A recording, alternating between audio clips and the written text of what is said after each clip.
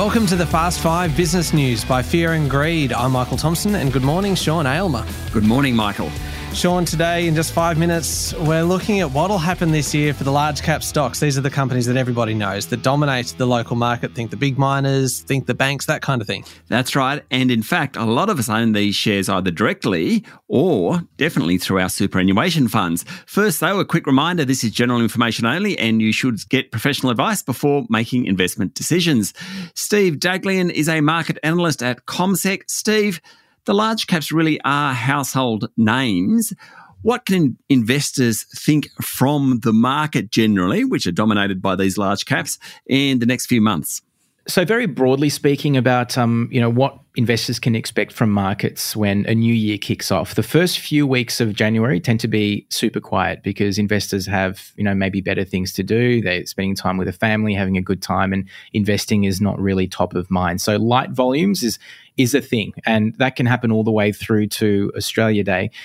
It also follows two unusually strong months. So even though January historically has been a pretty good month, it's something to consider that we've had two strong months. We've been hovering around record highs in recent times as well. And each time we've come close to a record high over the past few years, our market has either shied away or not stayed there very long. There's no guarantee we'll get a repeat of that this time around, but that's going to be a test, whether there's enough optimism around if markets can hang around kind of these levels or if they're going to shy away. When we get into February, it's all going to be about reporting season and how corporate Australia has actually performed, how resilient it's been. Certain areas of the market could highlight, a consumer who's under pressure.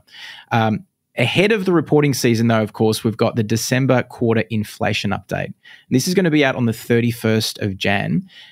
This is going to be the key factor that really could dictate whether or not we're going to get a rate hike in February, which will be the first decision by the RBA for 2024. So that's going to be a key test. The expectation is that rates are likely going to remain on hold, and it will probably take a pretty big number and surprise for the RBA to pull the trigger and actually lift rates. If anything, what's more likely is later in the year, we could get our first interest rate cut. This is after 13 rate hikes. So that would be, I'm sure, welcome news for many if it ends up happening. But our expectation is that could happen around September.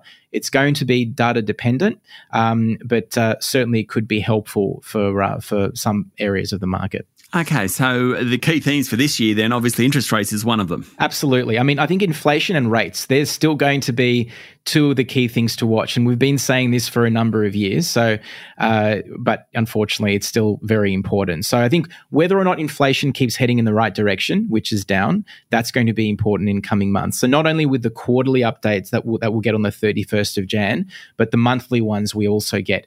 They're not, as broad as the quarterly ones, but just because of the focus and attention that inflation's getting, they're still going to be very important.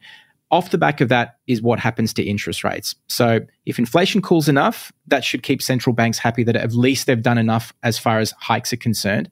But data could also show that economies are slowing more than expected.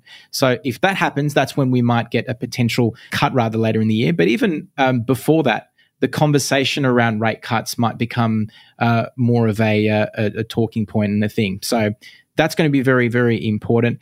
If inflation is stickier, that's the type of thing that might have markets concerned, especially because of the strong end we had to 2023. So that is certainly going to be a risk for markets. Profit reporting season, as we said, is going to be very important. And then later in the year, of course, you've got the US election, which could just have markets on edge, perhaps, and a bit jittery. Okay, another big impact on the local market, of course, is whatever happens in China. And in this instance, we're talking about the big miners. What's the outlook there, do you think, for commodity prices, really? Yeah, well, commodity prices will almost certainly be, reliant on what happens in China. It's, as we discussed in the past, but China is the biggest consumer of commodities. Half of the world's commodities basically head over there, and it buys a third of everything that we sell. Super important. The mining sector here in Australia, about a quarter of our market. The energy sector, about 5%. So combined, that's quite a healthy chunk of markets. But then there's always the risk of how a global economy is going to handle things.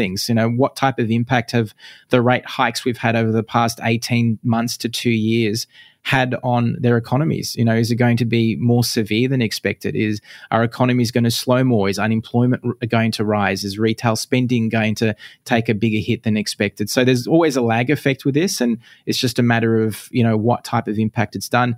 Is there going to be a soft landing, or is it going to be a more significant hit to markets? And then, of course, black swan events. You don't know what could potentially happen over the course of the next couple of weeks, months, and who knows, later in the year. So always a risk, and especially, of course, since 2020, we know that the unexpected can happen. Steve, thanks for talking to Fear and Greed Summer. My pleasure. Thank you. That was Steve Daglian, market analyst at CommSec. Michael, it sounds a little bit like a broken record, doesn't it?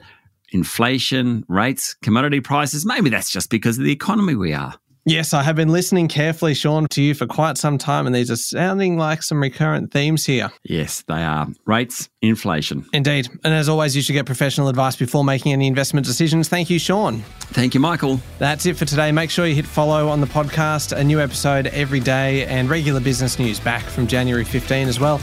I'm Michael Thompson, and that was the Fast 5 Business News by Fear and Greed.